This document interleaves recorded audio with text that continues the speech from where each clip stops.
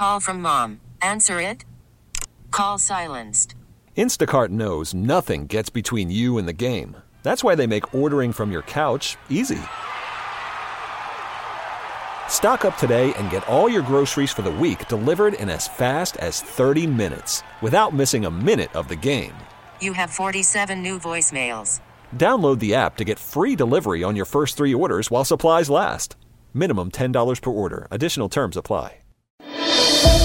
What's driving the conversation in California today? Every weekday at this time, we explore a topic that's making news in our state. This is the State of California. Good afternoon. This is the State of California. Doug Sovereign is on vacation today. We are joined by political scientist from Sonoma State University, Dr. David McCuan. As we look back over the year 2022 and forward to next year's elections in 2024, we see many themes shaping up. One recent constant, however, is how deeply blue the state of California is. Yet, we see voters who are also fiercely independent, with pockets of red in other areas of the state. When we consider how the state is changing, where those changes are taking place, and how impactful these changes can be to the state in the near future, it's important to step back and assess what issues and policies will matter during the next year or so. Professor McCuan, while the Golden State has experienced highs and lows through recent times, defined by many as challenges, disasters, the midterm elections, as well as the persistence of COVID, we are also seeing important changes going on in politics here. What are you watching as we head into the 2024 election period? Well, good afternoon, Bret and Patti. And as we kind of step back and think about where we're headed in 2024, we see rapid kind of demographic changes going on in California. We do see those pockets of red in certain parts of the state. Other parts of the state, we see certainly purple areas. And there's a big difference between, say, Valley Democrats, coastal Republicans. We're also seeing, if you will, more than half the legislature slated to turn over here over the next couple of election cycles. So there's a lot at foot in Sacramento. And today's guests, I think, can lay out some of the things to watch over the next year or so. We're going to bring that guest on right now. We're going to turn to the KCBS Ring Central Newsline and speak with Chair of the California Democratic Party, Rusty Hicks. Thank you so much for talking to us this afternoon. What do you see as the changes going on that are going to affect politics in California over the next year?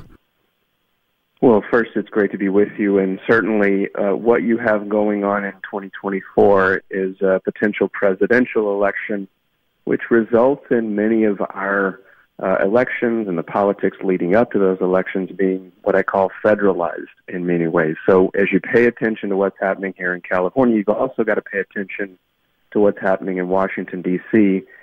Obviously, I certainly expect President Biden to run for a second term, and I think he's looking to finish the job over the last 2 years.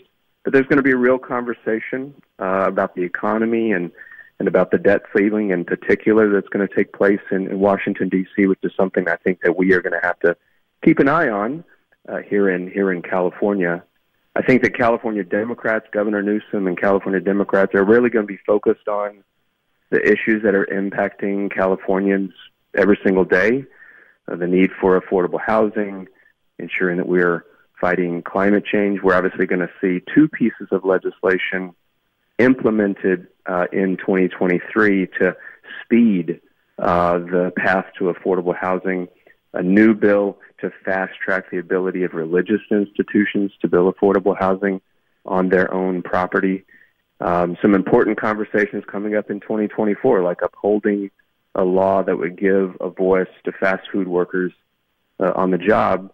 And this is all taking place in the climate of a tough conversation around a budget.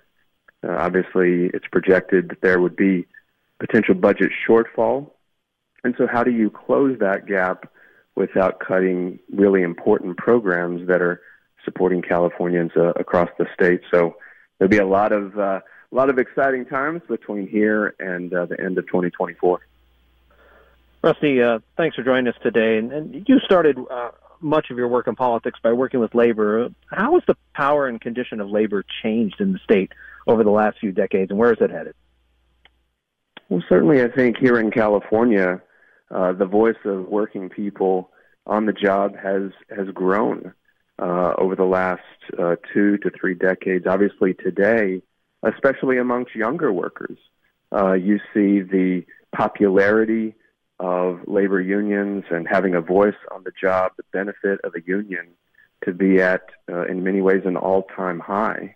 But I think it's important to remember that it's at an all-time high for a reason, and that is because working people and working families are being squeezed in a major way, not just here in California, but in many ways across the country. And so, as you mentioned, I did come out of the labor movement and supporting the rights of workers.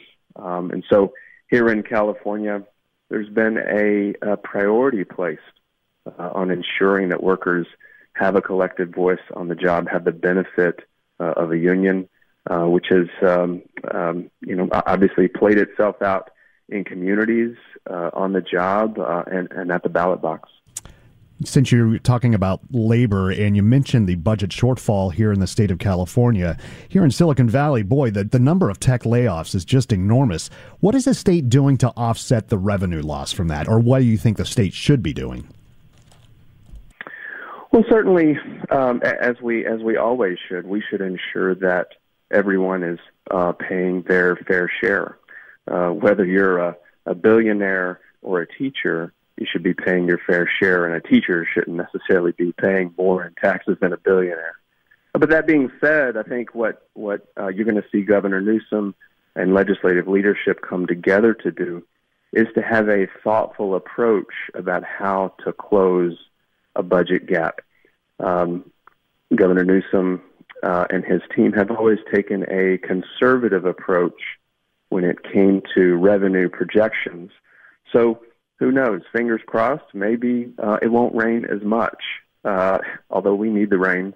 But so maybe that's not the best analogy. But I do think ensuring that we are closing that budget gap in the as thoughtful a way as possible. Obviously, we do have a rainy day fund. I don't think anyone believes that we should dip heavily into that. We should try to find a way to thoughtfully address that gap. With such high turnover in the next few years in the California legislature, how is that going to impact operations there? How lawmaking gets done? How does it change politics?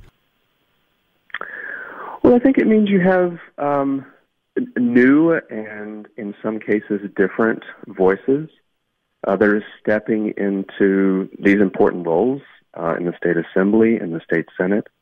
Obviously, the tenure, the average length of tenure for members is roughly double of what it was just 10 years ago. So that's been a significant improvement for leaders from important communities to step in, get their feet on the ground, and get moving to hopefully pass some important pieces of legislation. But I know there's going to be a leadership transition that's going to take place in the Assembly and ultimately in the Senate.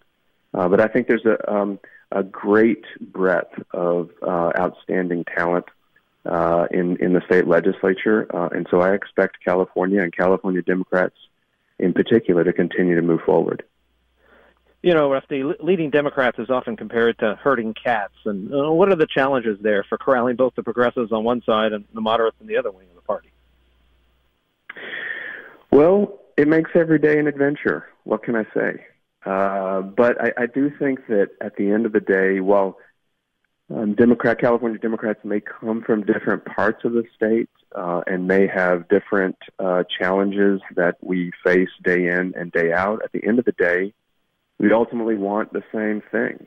I mean, we want a job that provides for ourselves and our families, we want our kids to be in good quality schools. We want to be safe in our own communities. We want to, breathe clean air and drink clean water.